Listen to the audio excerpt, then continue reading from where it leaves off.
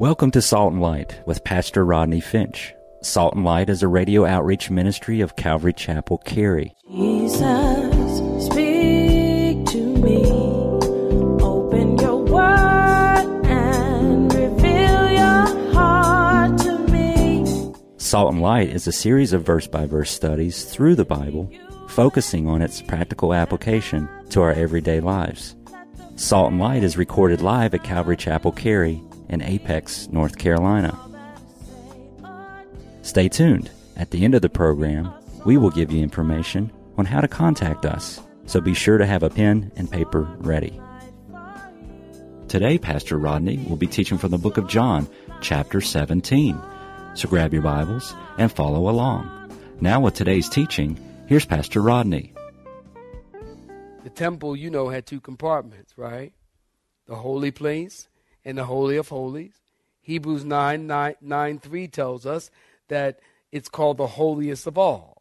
In the holy place, when you first walk into the temple, in the holy place was the table of showbread, the menorah, and the altar. And then there was the veil of the temple. Are y'all with me?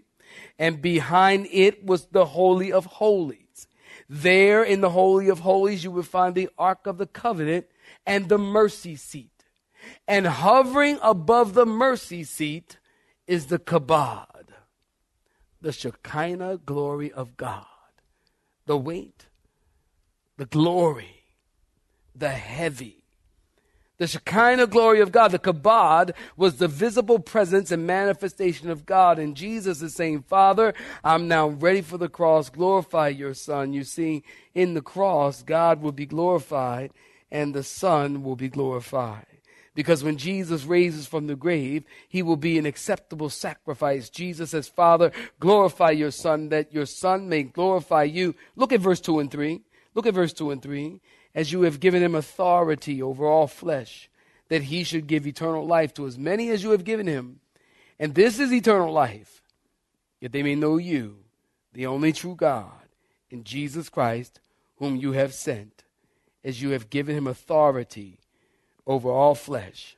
Over all flesh, Bible students, is in Hebrew idiom, and it means over all mankind.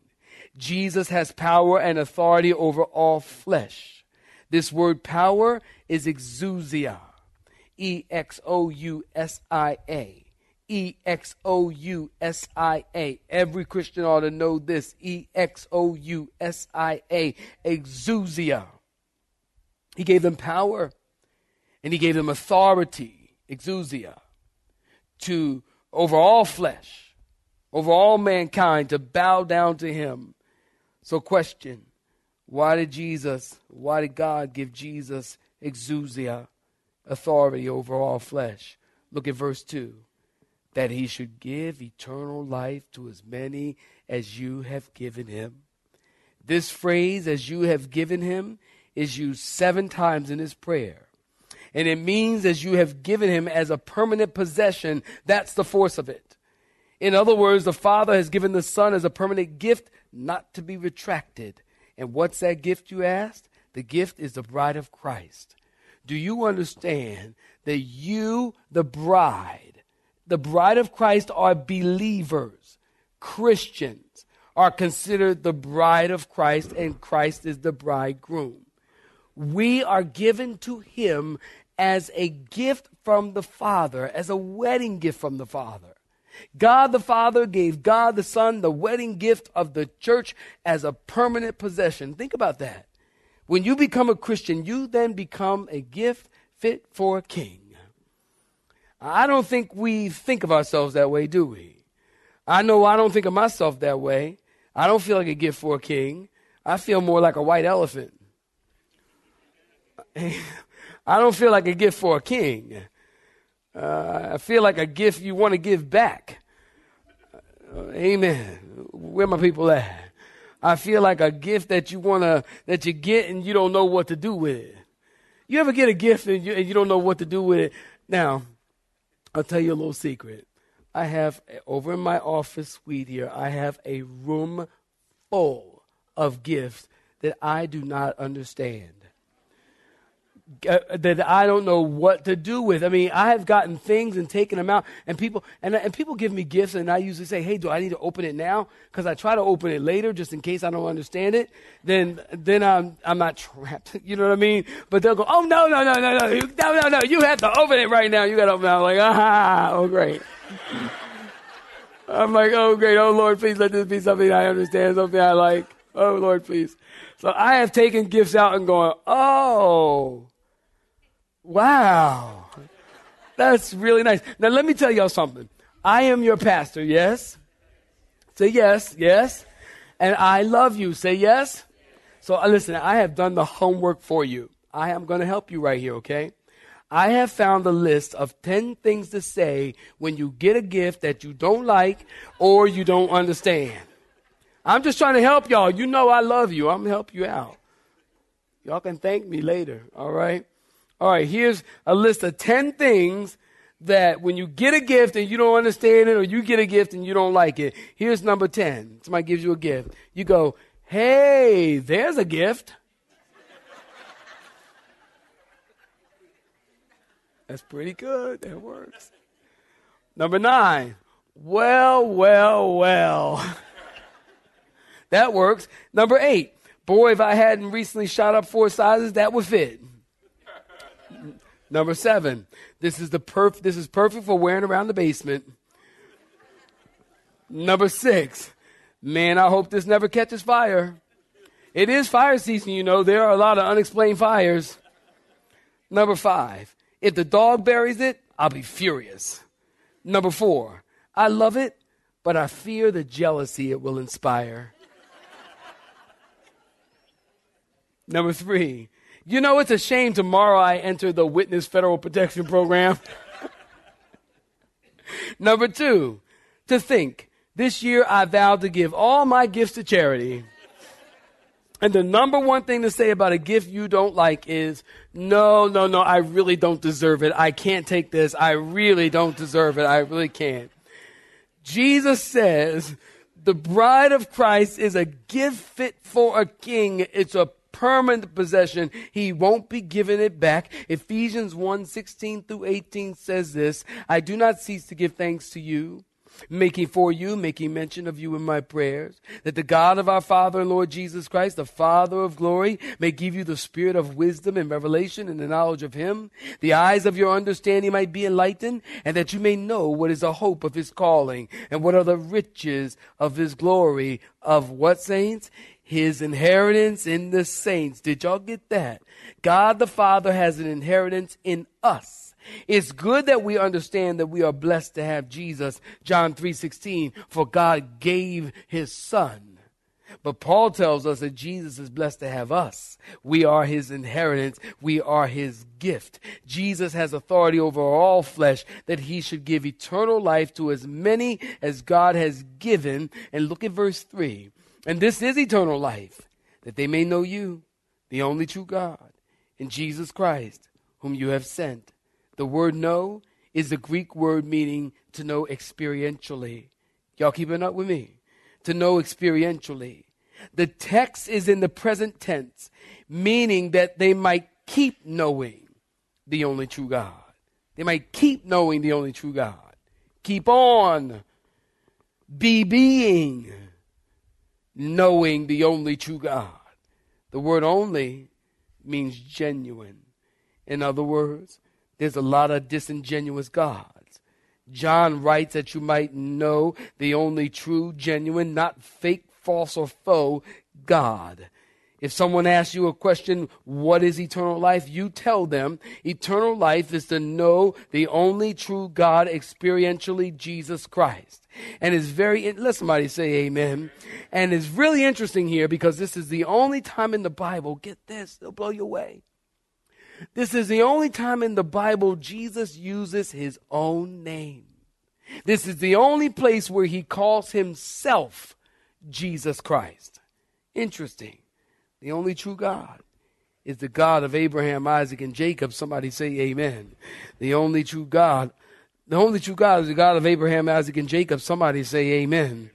The only true God is the God who sent the Messiah into the world. The only true God is the God who came to the earth in the form of a man, 100% man, 100% God. He didn't divest himself of his deity. He laid aside his deity and put on humanity. The only true God was born of a virgin and tempted in every way, yet without sin. The only way to know the true God is to know this one genuine God, Jesus Christ. Friday, hundreds of people were here praying for Pastor Saeed. And we were crying out to the true God. Did you hear me? I said we were crying out to the true God. There's a plethora. Here's your word today. A plethora. It means a lot.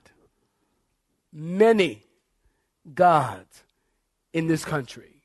You know, we look at countries like India, they have brazen 300 gods. You walk the streets in some countries and some cities in India, and they have like these huge monkeys, like these 20-foot high monkeys made of some kind of plastic or something and painted all, and they're in cages, and elephants, and it is the most amazing thing, and the people worship these gods. The God of the monkey and the God of the rat and the God of the elephant and the God of the... It's unbelievable how people worship. And I was in a hotel room in India. In third service, y'all get a little more because it's third service. The first two, I got to rush. Third service, y'all get everything I couldn't say in first and second. So I hope you brought your lunch, your chicken sandwich, because you're going to be here for a minute. And it's amazing. I'm in this hotel room in India, and right across the street is this... Hindu temple. And right from my room, I'm watching, and people are walking in with bags of bananas, bags of coconuts. And there's a coconut, obviously, a coconut banana stand right across the street from the temple, in case you get close to there and go, you know what, I got to go in and worship. Where are the bananas? And then you go, oh yeah, there's a shop right here next door, right across the street. You go in and you offer your bananas. I went in there. One day I said, you know what, I'm going to go see if they let me in. Sure enough, I went in, the Hindu priest. He's all in his garb with the red right here and robes wrapped around him here and bald, and he's there to take care of all the stuff. And I asked him, would you mind if I walk around? He said, sure. I walked around. I was amazed. People are offering bananas to a statue. And by the way, a hollow statue. I went to the idol factory while I was in India. The idol factory where they make these 20-foot gods. I went there. And I said to the man, I said, do you realize that you are making your God? I forget the name of the stuff they make it out of. Poly something. I said, do you realize that you are making your God? And he said, yes. I said, do you realize that you could put your hand, the hand of the monkey they were making was this wide. I said, you can put your hand, your body in there. I said, do you realize that you can put your hand in there and you're making your God? He said, yes. I said, listen, if you're making your God, then why aren't you God if you're making the God? They didn't get it. We think because we don't have little statues in our country and we don't have the big, elephants and we don't have that guy, that we don't have gods. Listen, in the United States, we got more gods than Carter got liver pills. Somebody say that's right, Pastor.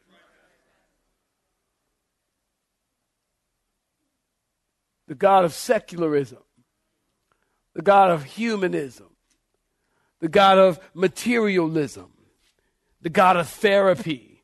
You know, that's a big thing nowadays, the therapist. Everybody got a therapist. If you know what I'm saying, the God of therapy, you got to go to your therapist. People have a problem. Oh, I need to call my therapist. The God of therapists, the God of life coach. That's another big thing nowadays. Everybody got a life coach. Will somebody please tell me what a life coach is? What is a life coach? You are a grown woman. You are a grown man. You mean to tell me Y'all need to say amen. Clap your hands and wake up. Do something. Clap your hands to Jesus. Come on. You're a grown woman. You're a grown man. You need a life coach. And you 50-something years old. You made it this far. Let me tell you something. You need to help the life coach. The life coach is probably 23 and jacked up. Hallelujah. Y'all make me speak into a life coach? For real. Christians, come on. We serve the God of gods, the Lord of lords, the King of kings. We serve a God who said, Isaiah 26:3, I will keep thee in perfect peace, whose mind is stayed on me. We don't need a life coach. We need the giver of life, and his name is Jesus Christ. Am I right about it? Jesus said he came to give eternal life, overflowing life, deep life, weighty life, kabod, abundant life, a life of joy, a life of deep soul satisfaction, a life of God, eternal life. You, verse 4, I have glorified you on earth. Jesus said, I have finished the work which you have given me. Look at verse 4. Verse 4, write this in your margin. Verse 4 is a statement to me of the perfect life of Jesus. Sermon title, The Perfect Life of Jesus. I have glorified you on the earth. I finished the work which you gave me. Think about it. Jesus lived 30 plus years. From the moment he drew his first breath coming out of the womb until the moment that he took his last breath, he never sinned. He never had an evil thought. He never spoke an evil word. He lived a perfect life. He was submissive and obedient to the Father, even to the cross. The truth of the matter is, saints, listen, we have a problem, and that's sin. And because of the sin problem, it's impossible to be perfect before God. Truth is, we don't love God with all of our heart. Somebody say amen. We don't love God with all of our soul. We don't love God with all of our might. We don't love our neighbor as ourselves. We have a problem. But Jesus lived the perfect life. He died on the cross. Listen to me. Look at me. He died on the cross. And when he died on the cross, he did something called justified us. He justified. You can look at that word justified as in just as if I'd never sinned. He justified us. And then he accounted to us, or the Bible says imputed to us, given. The word imputed is an accounting word. It means to reckon. It means to put it on your account. It means to take from one ledger and put it on another. He imputed righteousness to your account. He justified us and he accounted us righteous. And with his death, he solved the sin problem. And now we are made righteous in Jesus Christ. Not because of what we've done, but because of what he did on Calvary's cross. I can't make it simpler than that. Is that the best clapping y'all can do? You need to be happy about that. And now in verse 5, let's come in for a landing. O Father, glorify me together with yourself, with the glory which I had with you before the world was. With the glory which I had before you before the world was. That sounds a little homesick to me. Jesus is remembering what it was like to be with God before earth. He says, you know, it's time to go home.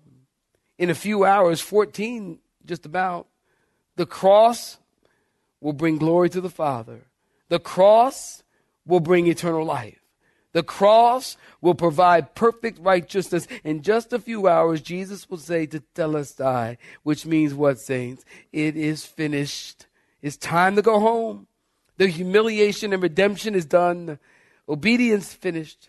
Sounds like Jesus is saying, I want to go back and be face to face with God. In just a few short hours, Jesus will be saying, Father, into thy hands I commit my spirit. Mission accomplished, salvation provided, Satan defeated, sin destroyed, death died, and now it's time to go home.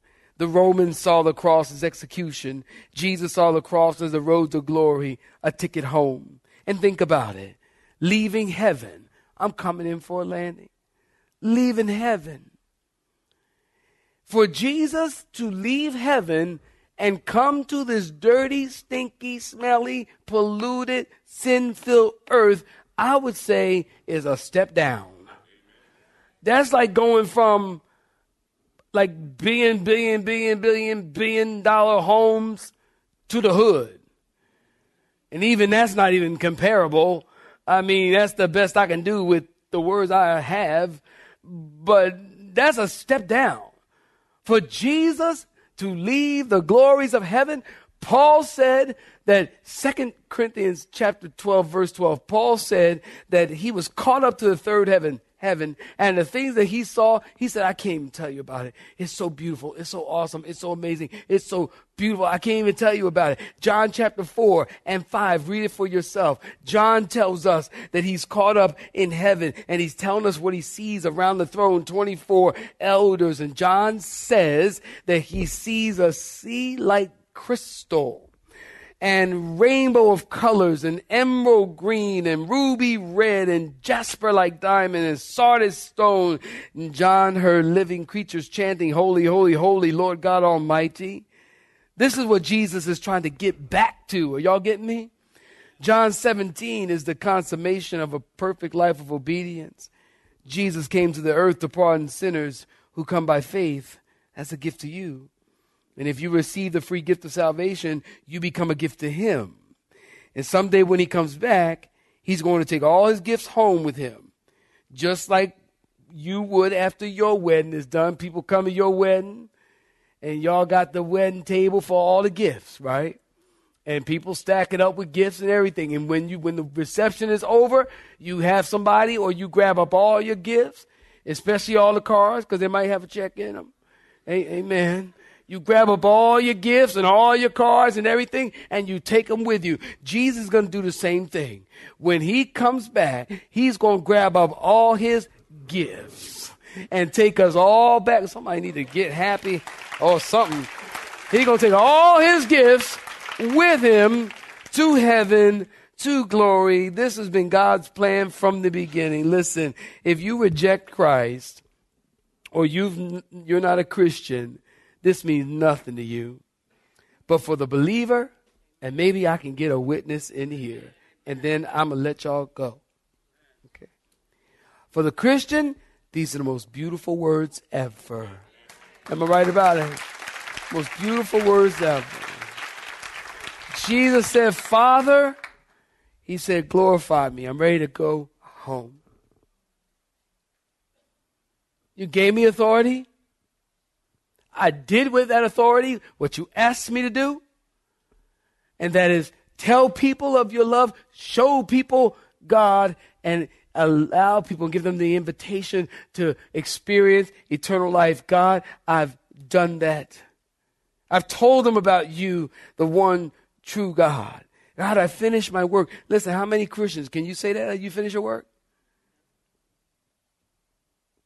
Huh? Can you say that? I finished my work. You start something, finish it. Christian, let your yes be yes and your no be no. I'm trying to help you. I'm your pastor. Let your yes be yes and your no be no. You start a women's Bible study on Monday night, finish it. Friday morning, finish it. Fellas, Tuesday at 7 o'clock, y'all know the deal. Fellas, say amen. Y'all know. We done already had that talk. Where you at, brothers? Some of y'all ain't happy. It's all right. Finish it. Finish your work. Finish whatever God called you to do. Jesus said, I finished my work. And now, God, I'm done. I'm done. Now, I'm ready to go home. I guess Jesus is no different than anybody else. When you go somewhere to visit, there comes a time to go home. Right? Sometimes family members come. You look at them and go, sometime, time to go home. Clap your hands and say, amen.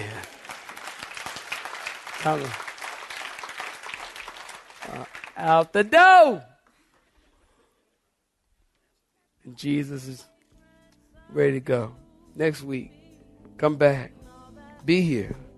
Jesus is going to pray for his disciples.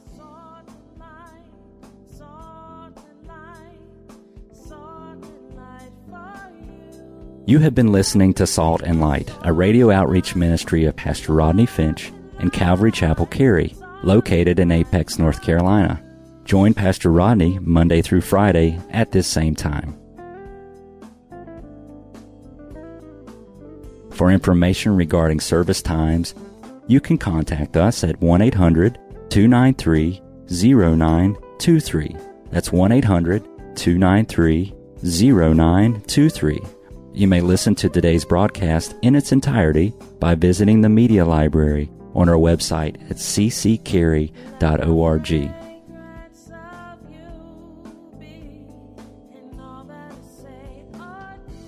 We would like to thank you for tuning in to Salt and Light and pray that you have been blessed. Until next time, may you be salt and light.